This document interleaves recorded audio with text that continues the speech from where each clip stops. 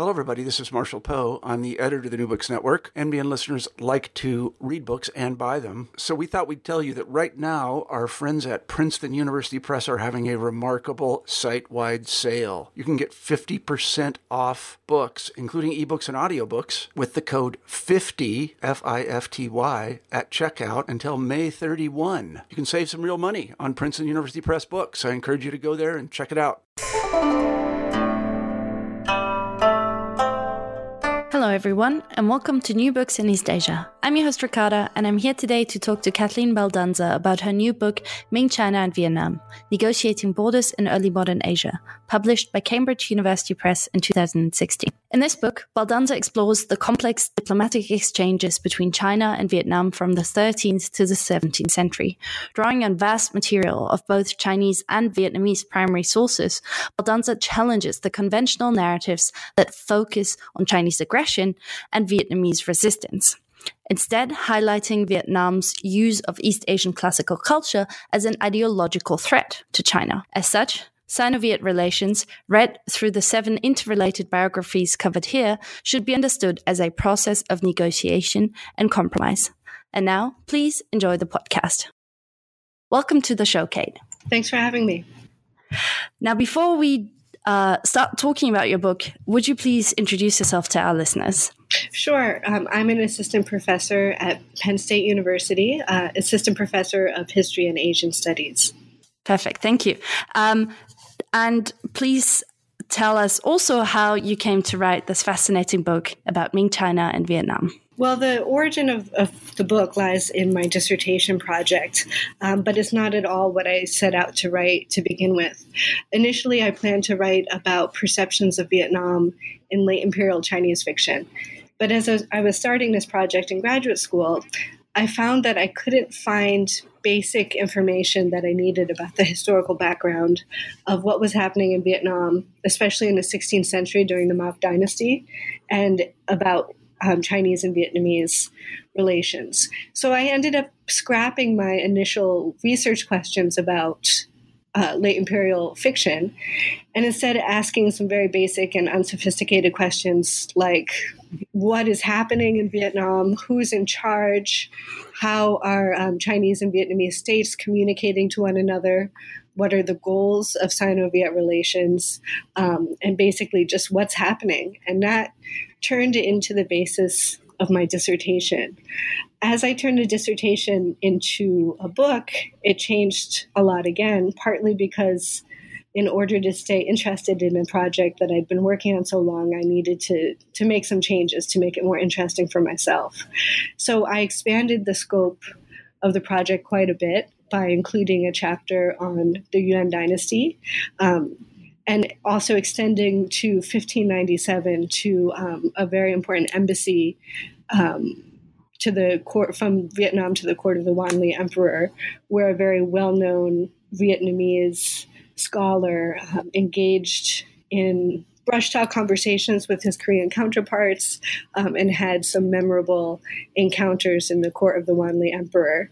The other change I made from dissertation to book was to drop a straight chronological narrative and instead adopt the perspectives of various historical actors. So in some ways, the book is structured like linked biographies of various border crossers, using their own written records as a lens to understand the time period. And this is really what brings this book alive to its readers, and I've really enjoyed reading it. So we'll start right up. I mean, the book is divided into 3 parts, and we'll kind of go chapter by chapter.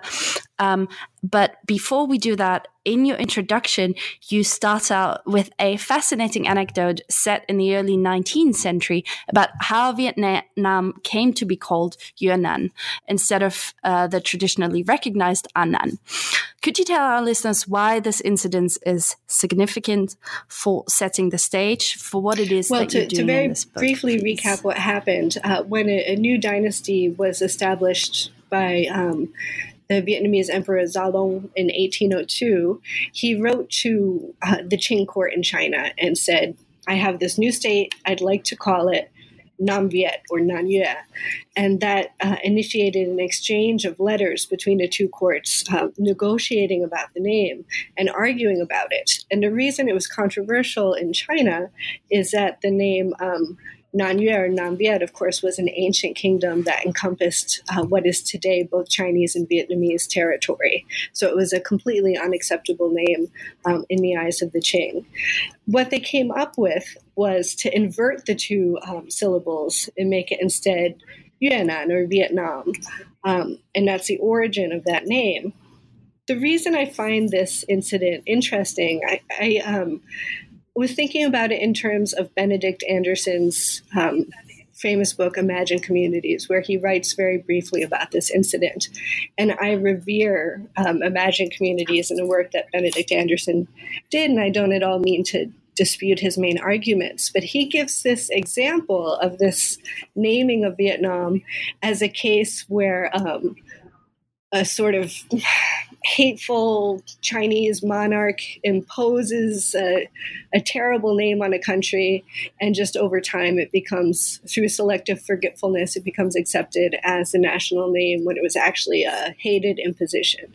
And it's not really his fault because he was just using this as a brief example, but I think it's emblematic of the sort of mistaken or unnuanced ways that people have often written about Vietnamese history or Chinese and Vietnamese relations. Because if we drill down into the actual story, it's a case of negotiation where both sides are really engaged in conversation and pushing for their view of history and their understanding of culture and coming up with a compromise. So it's quite different from the way it was presented in Imagine Communities. And it's a good way to point to what I want to do in the book, which is unpack some of these mistaken assumptions about Sino-Viet relations. You do so in chapter 1 as well, a brief history on Anan. And in this chapter, you disentangle the writings of the 14th century scholar Le Tac, who lived in exile in today's Hubei province during the Mongol-ruled Yuan period or empire. Could you tell our listeners more about Le Tac's extraordinary career and how he came to write a book about his native land from which he had been displaced? I found Le Tac's story so poignant and so moving that I was compelled to include it in the book and use his perspective to contextualize all of the earlier history of Sino-Viet relations. And Le Tac wrote this wonderful book, and he doesn't write very much about himself, but the little bit that you do, you can see that he had such an extraordinary and really very sad life. He was an outstanding student, and in the beginning of his life, he served for 10 years as an official in the court of the Vietnamese Chun dynasty. And then when the Mongols invaded, he ended up going with a whole parcel of people who surrendered to the Mongol troops and were brought north. His whole life, he wanted to go back, but he was never able to. So he had to live as an exile and was someone who was basically cast as a traitor, although it seems that he was really swept along with the disruption of the time and ended up being displaced from his home and his family. And he wanted to write a book about his homeland. And what I argue in the book is that he's really trying to write a place for Vietnam into the Northern Chronicles. He's trying to enter it into the record. And he mainly drew on Chinese sources, and he was writing for a Chinese audience. But much of what he said came to influence the next several hundred years of work and study on Vietnam within China. And he also worked to soften some of the more negative views that existed about Vietnam and China at that time. Great. I'm sure we'll come to talk a bit more about these views. But in chapter 2, we move on into the 15th century and learn about another Southern scholar who's in the North, who laments over his irrevocably changed homeland in, and this is the title, A Record of the Dreams of an Old Southerner. Indeed, the book was written at a time of fierce tension between Dai Viet, as you call it, and Ming China, starting during the reign of the Yongle Emperor. And now I was wondering if you could tell our listeners a bit more about the Record of the Dreams of an Old Southerner, and also how this compares to the previously discussed work by Lei Tak. Sure. So the book was written by Ho Yun-chung, who, again, was another figure like Lei Tak, who had such an interesting and very sad life history. So he was a prince of the Ho dynasty in Vietnam. So briefly, when he was young, his father was the ruler of the country. And then the Ho dynasty was deposed by the Ming, and he was brought as a captive to China, where he actually lived the rest of his life and worked as an official in the Ming government. So he's someone who went from being a Vietnamese prince to seeing his father deposed and killed by the Ming, and then becoming a Ming official himself. So it's a really extraordinary story. And I use him as an example of one person of the many who were affected by different policies held by the Ming towards Vietnam. So one of the goals of the book is to break up our monolithic view of China as always opportunistically invading Vietnam, and showing that there's many examples of debate within China. So the debate mainly fell between does Vietnam belong to a Chinese state? And here let me pause and say I know I'm using Vietnam and China very anachronistically, but sometimes it's just necessary for clarity. So the debate was about whether this area of the Red River Delta in northern Vietnam should rightfully belong to a Chinese state, or if it was rightfully a foreign country. And so this whole prince was profoundly affected by these different policies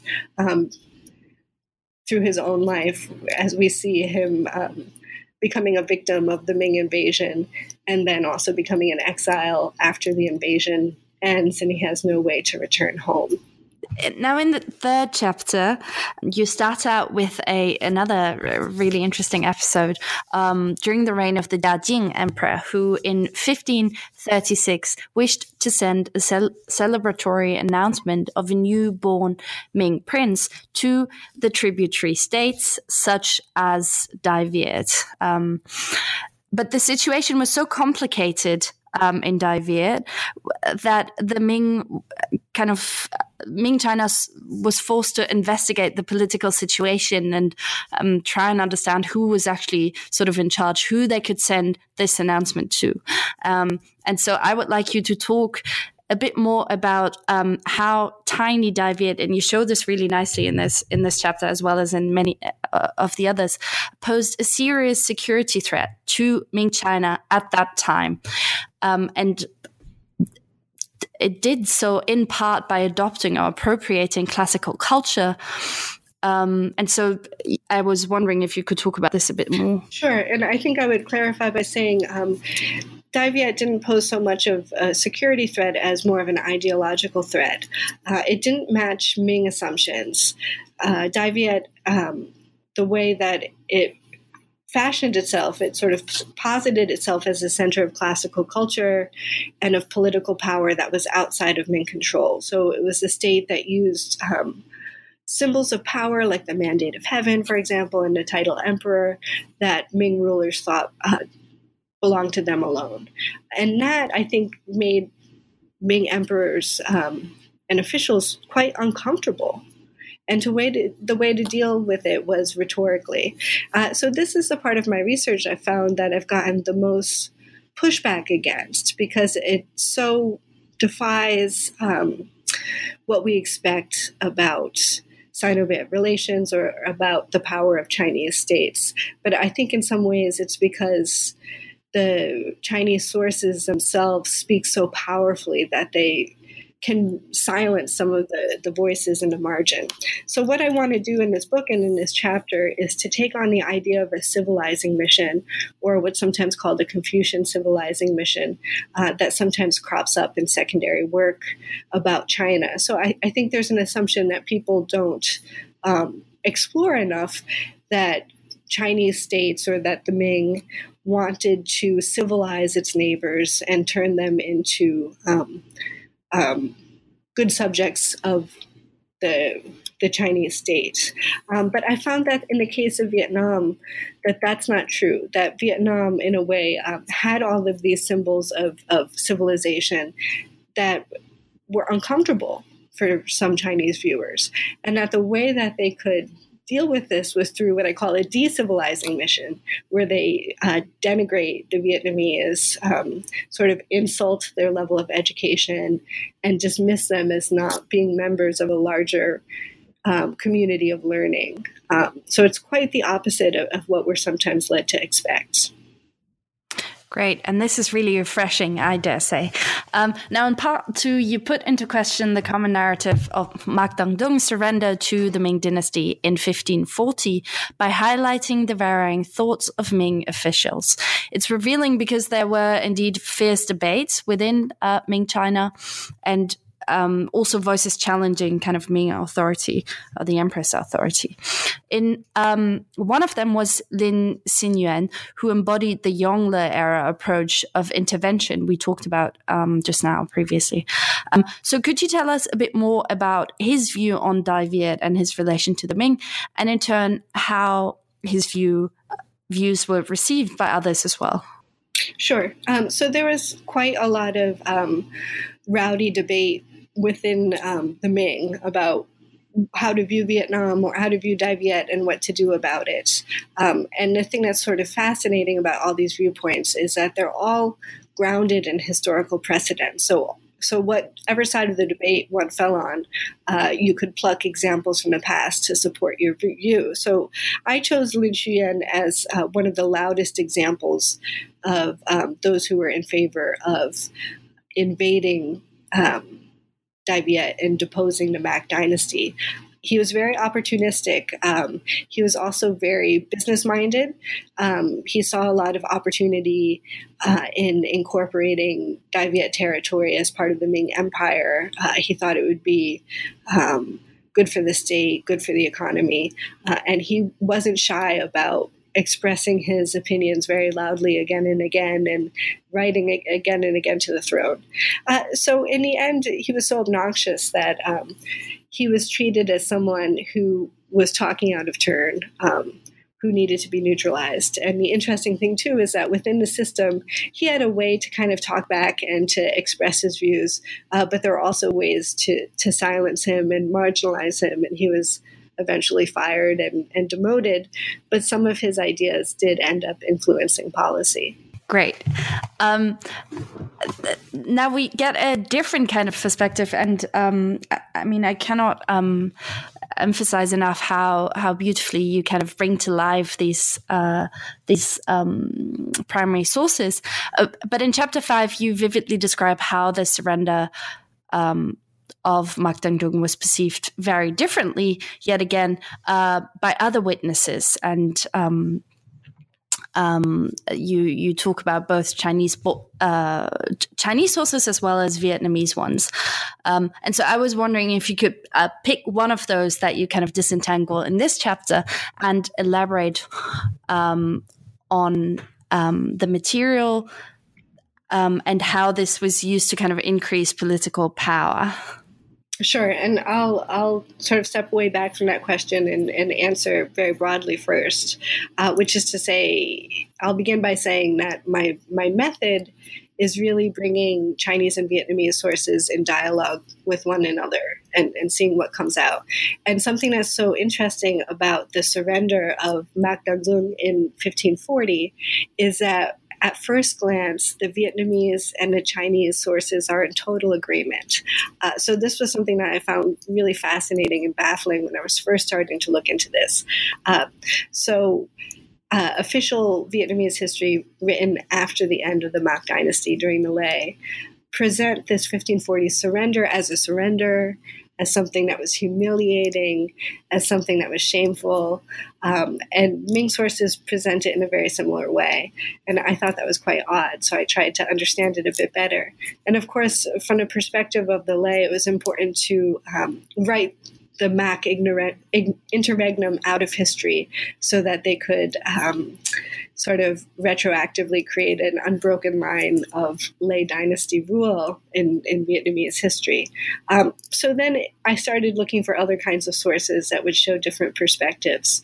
And the perspectives that I find quite interesting are those of the Ming officials who were on the ground quite far away from the Ming court, just trying their best to avert war, and really using this quote-unquote surrender as a case of true diplomacy and negotiation where they were able to head off a war. And for Mac Danzong, who is the founder and the emperor of the Mac dynasty, who is presented as so humiliated, in fact, he's the only one who achieved his goal, which was to avoid going to war with the Ming and gaining the Ming as an ally. And in fact, this laid the groundwork for many, many decades of Ming and then later Qing support for the Mac, even as they were defeated by the Lê and pushed out of what's now Hanoi and pushed into the border zone. They still retained the patronage of the Ming dynasty and later of the Qing. So it was really a very successful diplomatic move on his part. We're moving on and into the third part of the book, which is called The Return of the Lê Dynasty. And we're kind of in the second half of the 16th century. And in the sixth chapter, you make known to us the, as you say, often overlooked decades of war during which the Southern Lê regime fought for supremacy and dominance over all of Dai Viet against the Mac dynasty. I was wondering if you could talk a bit more about this conflict, or this different conflicts in plural, which defined the second half of the 16th century, and how they make us understand the following decades of Sino-Viet relationships a bit better. Sure. Well, one of the themes of the book is internal divisions, both within China and in Dai Viet. In the case of Dai Viet, the 16th century was extremely violent and disruptive. The Lê and the Ma continued to fight one another, and within those respective realms, they had succession disputes and power struggles. In brief overviews of Vietnamese history, this violent history is often left out, either because not much attention is paid to the 16th century, or in favor of telling a story of Vietnamese march to the south or of Vietnamese unity. But the 16th century shows symptoms of regional divisions that continued to play out in later years and that were very important in shaping the Vietnamese state. It's also helpful to remember that for the Ming dynasty and the Qing dynasty, they were often dealing with more than one Vietnamese state.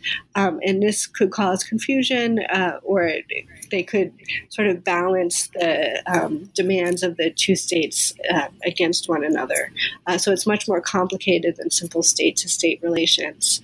And I think, in general, paying a bit more attention to this time period is helpful for breaking down the national narratives of history in both China and Vietnam that are still so dominant today. Now, we're moving into the eighth chapter, which you call quite beautifully The Sparrow and the Bamboo. And this is about the envoy to Beijing that you mentioned in the introduction just now as well.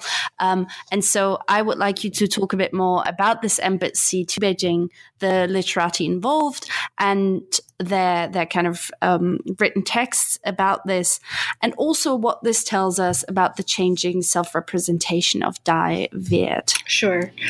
So in 1597, well after the Mac dynasty has been destroyed, the Lê dynasty sends Phung Kaquan, this very well-educated and worldly man, to Beijing as an envoy. And he has a very specific mission, which is to restore the name of country to Dai Viet and the name of king to the ruler. He didn't succeed in doing this, but this was his main task. And what's so fascinating is that the tool he used for this was poetry. So to get the attention of the Wanli Emperor, he wrote a series of birthday poems that are just bristling with references to the classics to show how well-read he was and well-educated. They're quite deferential, and they also affirm again and again the strong cultural connections between the Ming and Dai Viet.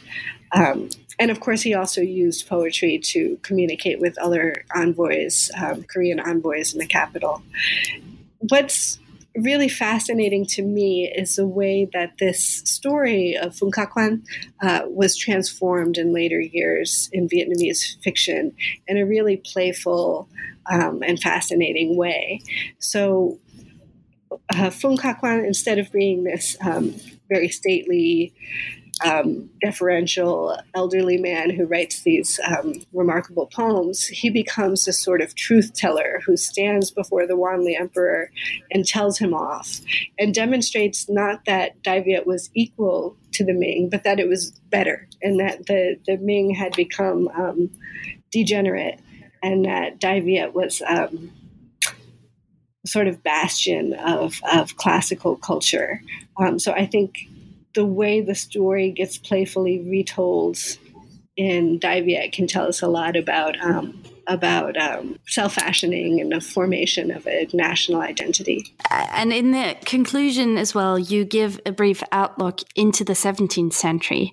And so I would like you to talk a bit more about the relations between Dai Viet and China, between the Ming-Qing transition, and how this transition affected the relations. Well, the Ming-Qing transition turned Sino-Viet relations on their head. So the Southern Ming, the exile Ming, became a supplicant, not just to the Lei dynasty, but to the Mac. They needed their support. They needed their help. So the rhetoric of their communications changed a lot. But it's also this groundwork of many, many decades of relations and diplomacy comes to fruition, where there really is this need for mutual cooperation. And the Qing, too, when they came to power, they adopted a very generous tone to the Lei, a very conciliatory tone, really trying to reach out and form a close bond with them, or close relations. And it highlights something that we often forget, which is even though Dai Viet was quite small, it was important, and it was an important player for the Ming and Qing. And the thing that's quite interesting, too, is that it's finally the disruption of the rebellion of the three feudatories that normalized relations between, in this case, the Qing state and the Lei, where we have what we tend to expect, which is one Chinese court and one Vietnamese court dealing with one another. Great. Thank you so much. This was incredibly informative. I'd like to kind of follow up or ask a concluding question, which is whether you're continuing to work on this. Maybe, maybe is your next book a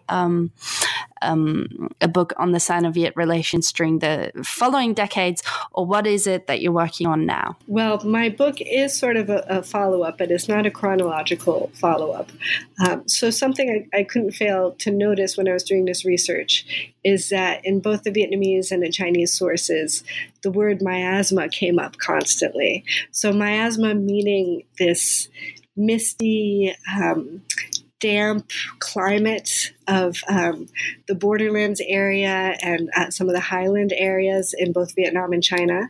And miasma also as an illness or a group of illnesses.